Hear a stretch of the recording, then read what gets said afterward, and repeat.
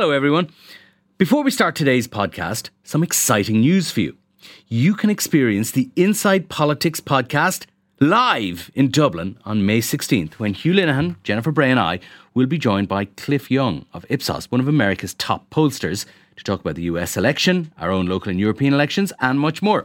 It's a breakfast event kicking off at 8 a.m. in Trinity College. If you'd like to attend, you can get tickets at irishtimes.com/events.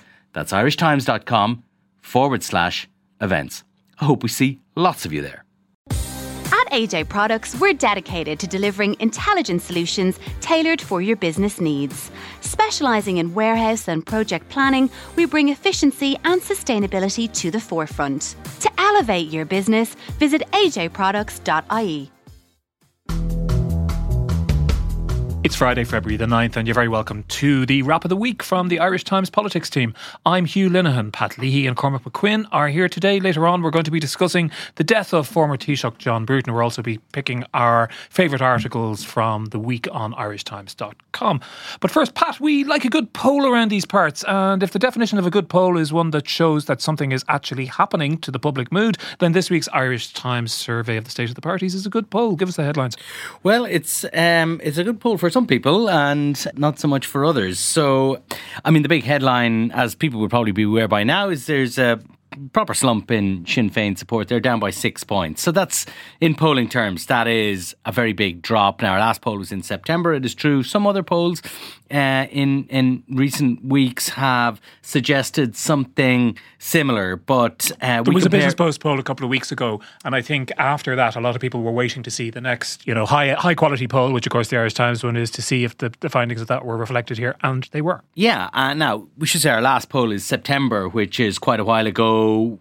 We didn't do a poll in December as we normally would because we had the North and South series. So the comparisons are with September, which is quite a long time in polling terms, but still the drop is 6 points. It's quite substantial. That 6 points is going around the place, not going to Fianna Fáil or Fine Gael. Fine Gael is up 1, but most of the gains scattered around the smaller parties, all within the margin of error. 2 points for the Greens, which they're very happy about. A couple of points for the Social Democrats, point for Labour. So, but those are all within the margin of error. They're all within the margin of error. The Sinn Féin one is very significantly outside the margin of error. Also, Mary Lou McDonald's approval rating drops by 4 points as well. So there's clearly something happening. What do you think the something is? Yeah, so I was writing about this in Thursday's paper. So I think it's almost never one thing.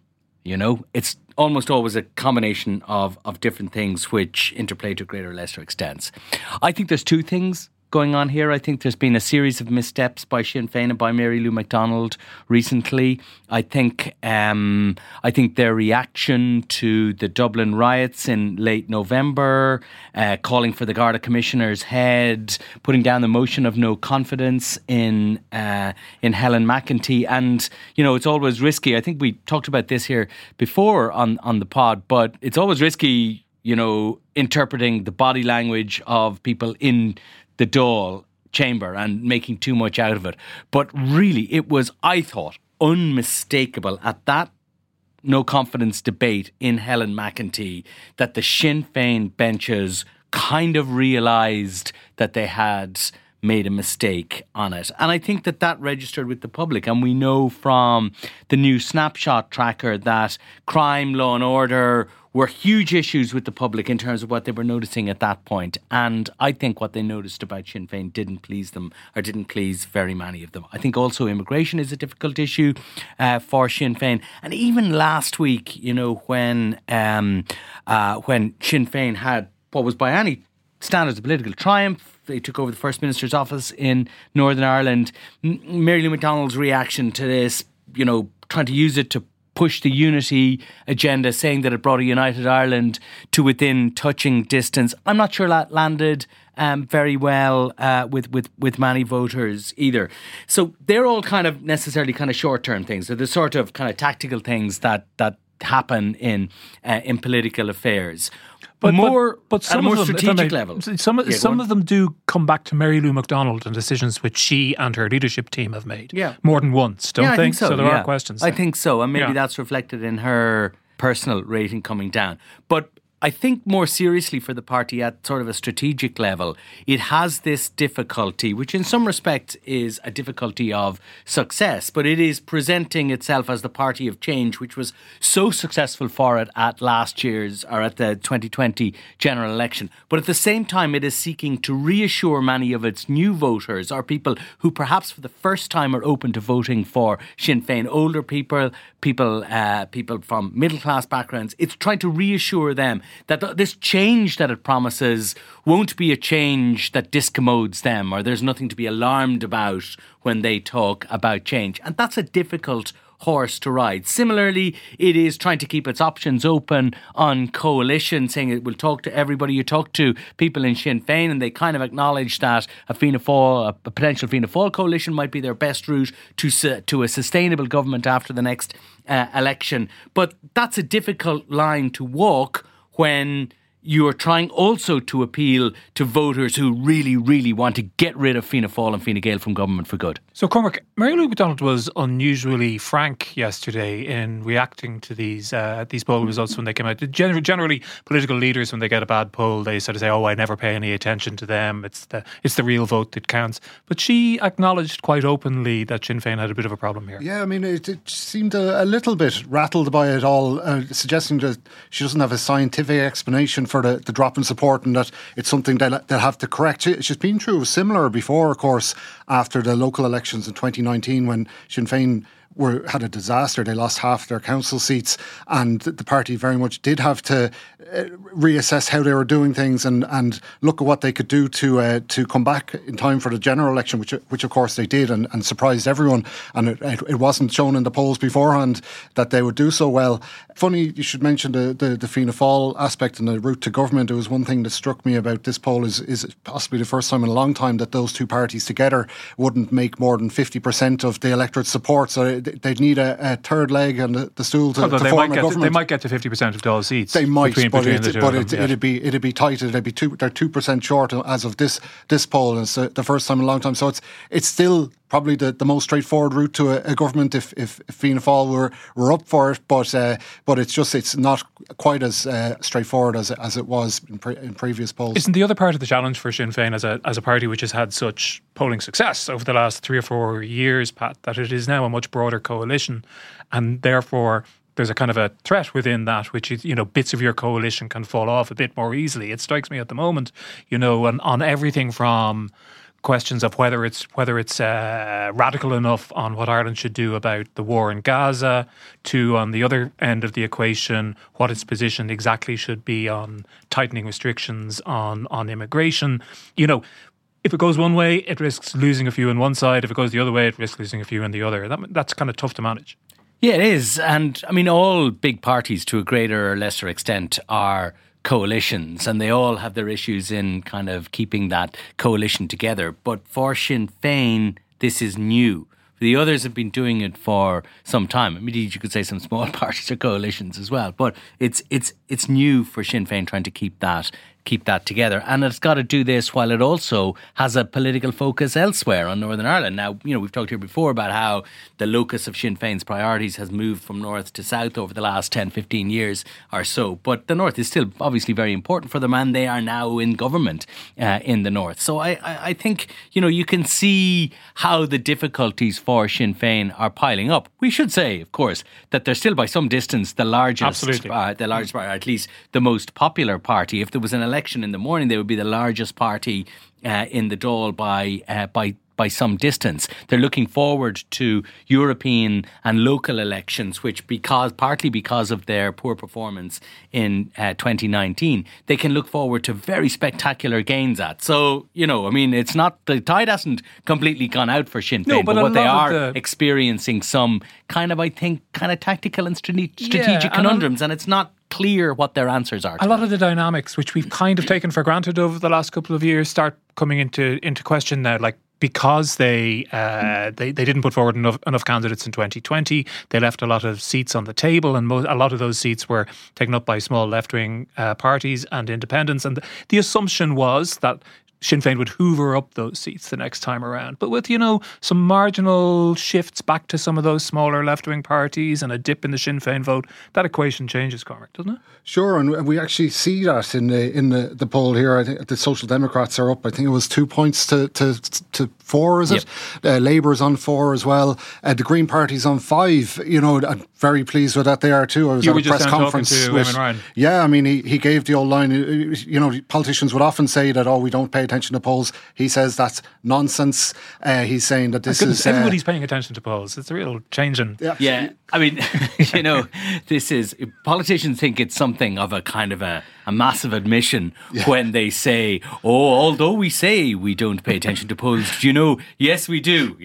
Fellas, we know that. But he says that it's proof that that the public are starting to see that the Green Party are delivering a government. His party colleague Senator Pauline O'Reilly, who's leading the charge on a referendum campaign for them, said that the party is buoyed by the results of the poll. But yeah, I mean these are parties that would have feared, would probably still fear to a large degree, that Sinn Féin would eat their lunch at the next election. But the results of this poll suggest that maybe they don't have as much to be worried about as before. I had a notion that we should introduce for this podcast a little bell or a buzzer when I ask the question I'm just about to ask, which is, what implications does this have for the timing of the next election, Pat? Ding, ding. Look, it's kind of part of the mix now, isn't it? And I've seen lots of hot talk from Fine Gaelers principally over recent days saying, this puts on pressure for an early election. We know that both Fianna Fáil and the Greens believe that or at least their leaders do, believe that the election should take place in the spring of next year, that the government should go its full term, say it's going its full term, as indeed it says in the programme for government, and go to the end. We also know that the Taoiseach has been a bit more ambiguous about this. We know that there's this historic issue of the timing of elections when it comes to Fine Gael leaders. They've never picked the right got time. it right. Yeah, well, certainly. The experience of the last 3 times they've done it would tend to suggest, and of course, we cannot know how. Maybe it's just Fine Gael. Well, look, we can't know, obviously, how things would have turned out had they chosen a different timing for the last 3 elections that Fine Gael Taoiseach have picked. But what we do know is that the timing that they did pick didn't work out particularly well. So there is, I would say, a growing expectation in government that the government will not go its full term. As to whether that's the best strategy or not, I'm in 2 minds. Will not go its full term. Will not go to late winter or early spring of next year. They want to see the results of the local elections. They want to see the results of the local elections. Now, again, there's a bit of hot talk in recent days. A spring election this year. I just think, what's your public-facing reason for doing that? We should be on high alert if the results are anyway good for the government in the local elections. Can I ask one of you? I mean, you say that the leaders of Fianna Fáil and the Greens don't want an earlier election, and I guess actually probably most of the Greens don't want one. I don't know what the story is in Fianna Fáil, but it isn't really, even though constitutionally the Taoiseach can go to the park and call the election and Leo Varadkar is the Taoiseach, it wouldn't be politically tenable, would it, for him just to turn around and do that against the express wishes of his coalition partners? It'd be the worst possible way for them to head into an election. Well, he could do it, but it damages his prospects of presenting, the government as a success. And I find it difficult to figure out how the 3 parties in government won't approach the next election if they cannot say that this government has been a success. And it makes it harder for them to say that if it has ended in acrimony. Now, look, at the end of the day, the calling, how the election is called, is a kind of a day 1, day 2 story in the campaign. We get over it and we start asking politicians about other things. Maybe it starts it on a bad note for the government, but everybody gets over it and goes on. It's a separate question, actually, of what the strategic value of it is, whether you should wait, whether you shouldn't wait. The great argument against not waiting, of going at a time of your choosing, is once you decide to go and announce you're going the full distance, you are to a certain degree at the mercy of events in the run into that election. And that's why a lot of people in government think we pick our time in the autumn of this year after another giveaway budget before by-elections kick in and that. But my guess is that decision just simply hasn't been made. But I'm pretty sure that Leo Varadkar will want to be in a position to go in the autumn if he judges that to be in his best interests. So that was the poll we published yesterday, Cormac. The poll we published today was our first major polling of voting intentions in the 2 referendums, which are due to take place on March the 8th. And judging by those, if the election were held tomorrow, both would pass easily. Sure, yeah. I think it was 52% yes for the family question and 59% was it for the care referendum, which would indicate that yes, they would pass easily, but we're still a month away from the actual polling day, and turnout is going to be the big issue. And this one, will people care enough to go? One thing I thought about it was the higher level of yes support for the care referendum, which of course the one where it would see the infamous women in the home provision in the Constitution deleted, would suggest that has a much easier path to success for pretty much all the political parties which are backing a yes vote. It's probably an easier one to understand. It throws up less culture war questions than the family referendum. One thing that should be a concern for the government is the level of people that say they know hardly anything about the referendums. 53%. You know, the old danger in referendums is if you don't know, vote no message that no sides will often. And there's another 35% or so who say they don't really know very much about it as well. Absolutely. I think there was only 8% that said they knew a fair bit about it. And of those 8%, they're more likely to vote no. Sure, yeah. Than the rest of them. The no side seem better informed. That's the danger for the yes side, is that the more people educate themselves about it, the more dubious they'll become about it. I mean, that can happen, can't it? We've seen that happen in a way, to some extent. Kind of that those figures kind of turn on their head at this stage. The old kind of saw about if you don't know, vote no. It's lots of people who, if they don't know, are planning to vote yes here on this. But you would expect those numbers to change. And the point that Cormac makes about turnout is probably the most important one. I think we can expect a very low turnout in this under 40% in this referendum. That would not surprise me at all.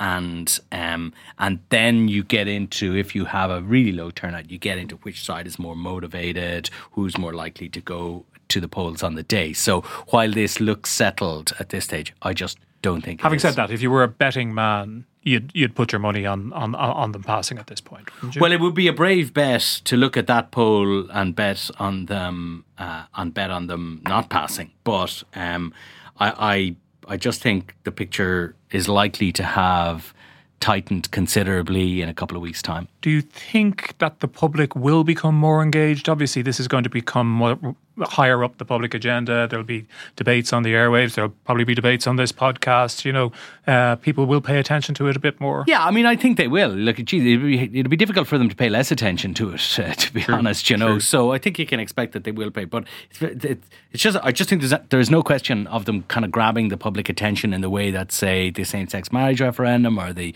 abortion referendum did. We're just not in that sort of territory. I think more analogous to the thing, and this is a comparison that Jennifer Braid drew in her piece setting out the template for the campaign a couple of weeks ago. She likened it to the children's rights referendum, which was, I think, in 2012, where there was a turnout of about 33%. 2017, and it I think. Squeaked through. So... The problem is there's no tangible impact on people's lives like there was in the repeal referendum, like there was in the marriage equality referendum.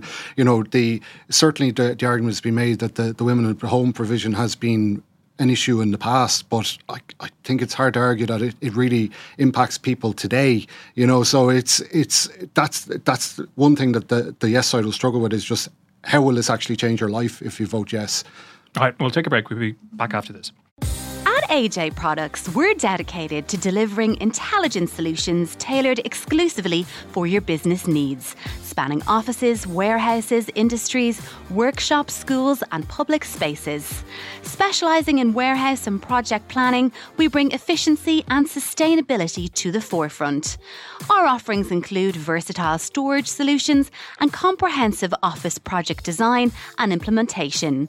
With over 45 years of experience, we stand as your trusted partner in smart B2B solutions. To explore all we have to offer, visit ajproducts.ie and elevate your business with AJ Products. And you're very welcome back. John Bruton died this week, Pat. You were writing about him. I think you'd be writing about him over the weekend as well. He was Taoiseach for 2.5 years, a very significant 2.5 years. We mentioned him as part of our gargantuan Bertie Years podcast. Some people think that 2.5 years was the best government Ireland ever had.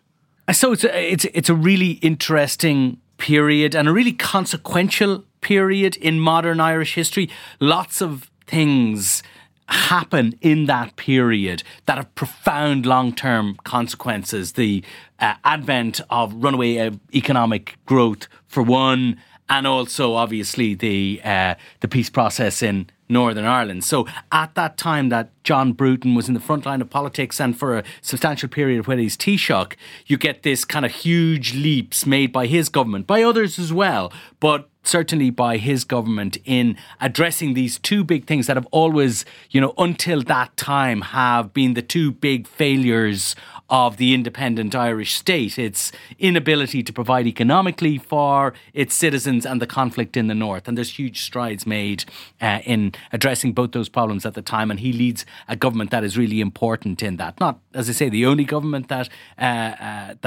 did important things, but certainly he did. And it's also kind of a febrile time as well. He's the only Taoiseach to have taken office after a change in government without an election.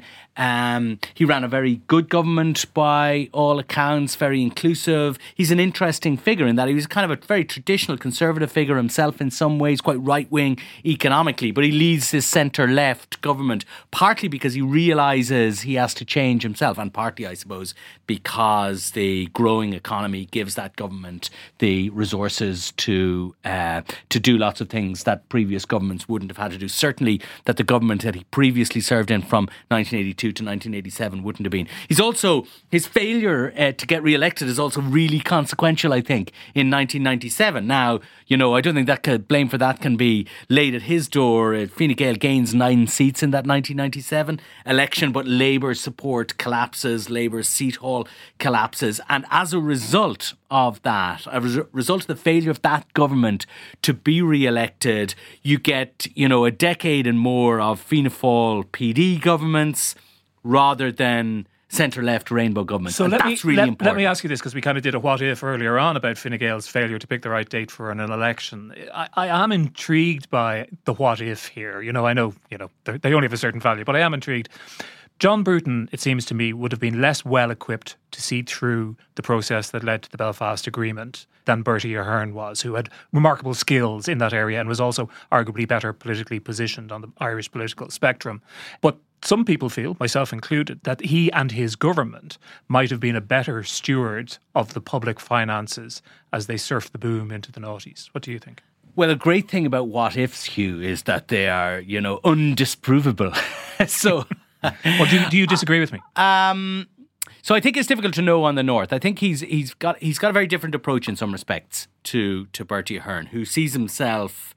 Bertie Ahern sees himself, and I think we spoke about this on in episode 12 of our 19 episode extravaganza last summer, Hugh. That Bertie Ahern sees himself as the leader of nationalist Ireland. And that enables him then to bring the rest of nationalist Ireland in under that broad tent. The, unionists used to talk about the pan-nationalist front, and in many respects they were right. And that gives you one route to the restoration of the ceasefires and the Good Friday Agreement. John Bruton sees himself, I think, as an honest broker between the two warring tribes. I mean, obviously, he's the leader of the Irish Republic that nationalists have looked to, but he is sensitive to unionists in a way that makes nationalists nervous. And also wonder, perhaps has a greater antipathy to, self-identifies as in the Redmondite Irish parliamentary constitutional nationalist tradition, and therefore has a more deep-seated antipathy towards anyone who's got any time for physical force republicanism. That's right. Yeah, that's right. Whereas Bertie Ahern comes from the opposite tradition, which venerates 1916. John Bruton doesn't.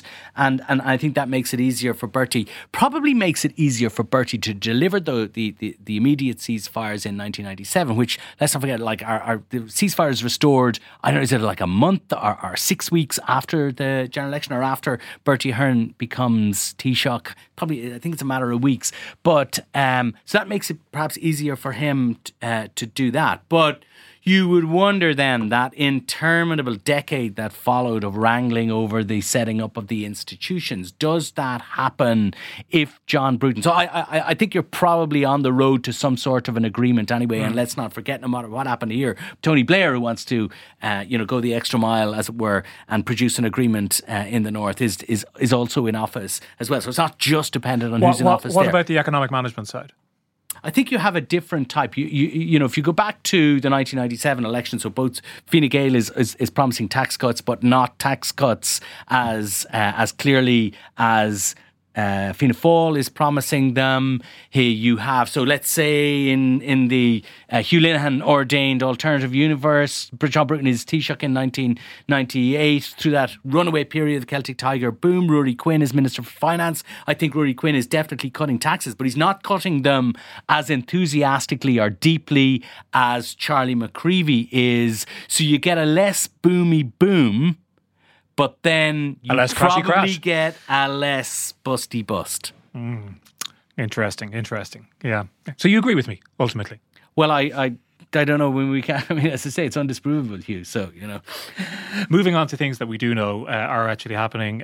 Cormac, we're picking our articles of the week, and you've been looking at some of the really excellent coverage coming in from Kyiv, and Dan McLaughlin covering events in Ukraine. Sure, and I know we say it often, but it shows the value of having our people on the ground in these places. He's done great work this week in terms of just reporting, updating readers on what's actually happening in what's almost a forgotten war since the Gaza conflict started. It's not going terribly well for the Ukrainians at the moment. There's upheaval at the top of their military. President Zelensky has just gotten rid of his top general, Zaluzny, if I'm pronouncing that correctly. It shows how politics is creeping into the war. It's seemingly the general wanted to call up 500,000 more people, and Zelensky saw the political danger in that. But aside from that, Daniel's been doing good work doing things like visiting a drone factory. All of these it's like a cottage industry, but a massive cottage industry in Ukraine, creating these high-tech drones to bring medical supplies to their troops, but also drop bombs on Russian tanks, and how this has grown up in the course of the war as they fight the industrial might of Russia. So it was just interesting to get an update on all of that. It's great. It's that combination of insight into what's happening, at the top of politics, but also this kind of on the ground reportage as well. And he's really good at it. My story is a lot closer to home. Olivia Kelly, our Dublin editor, broke a story that private cars were to be banned from the centre of Dublin from this August, apparently, and it has caused all kinds of ructions in the days since it broke, including a sort of entreaties from Diageo, the makers of Guinness, who really account for apparently 90% of the 5-axle trucks that now travel through the city centre. I think there's a solution to this. They used to have barges. Can they not just bring back the barges and sort it out that way? I pretty much thought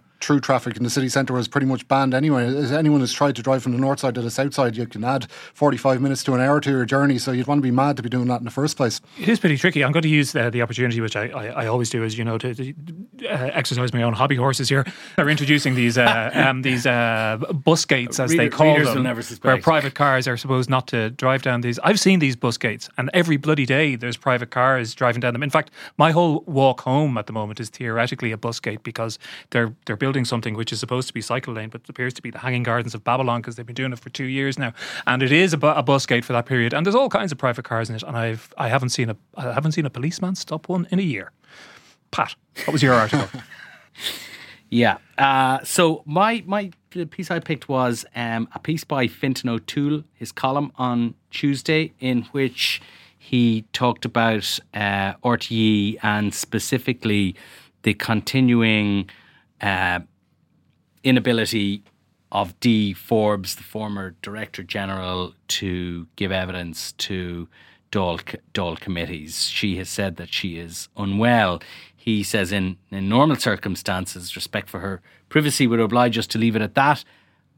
But these are not normal circumstances. And he is questioning why Dee Forbes cannot engage in some way with the committee. Yeah, he points out there's a number of different things being asked of her, and it doesn't necessarily need to be up before the Star Chamber of the Oireachtas committee, but responses to documents which are furnished to her, or giving some input, various kinds of things. He makes it very strong. He does that thing that you would look for from a really good piece, isn't it? He says what everybody else is thinking, but hasn't. I think put it on the record. Yeah, I think he does so kind of carefully, and it may well be the case that Dee Forbes's illness, brought on by the trauma that she experienced in RTE, it seems reasonable to assume is sufficiently grave that she cannot do anything. But if that is so, then he suggests that she needs to make that clear to the Dáil committees, and with,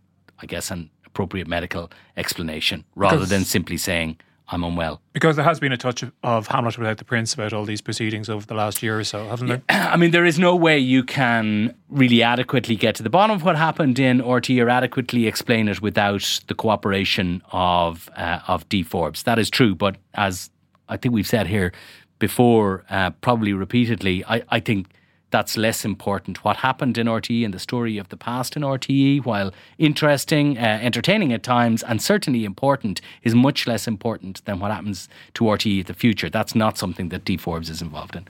Right, we'll leave it there for today. Thanks very much to Pat and to Cormac. Thanks to our producer John Casey and our engineer JJ Vernon. We'll be back with you after the weekend. Until then, do have a lovely weekend.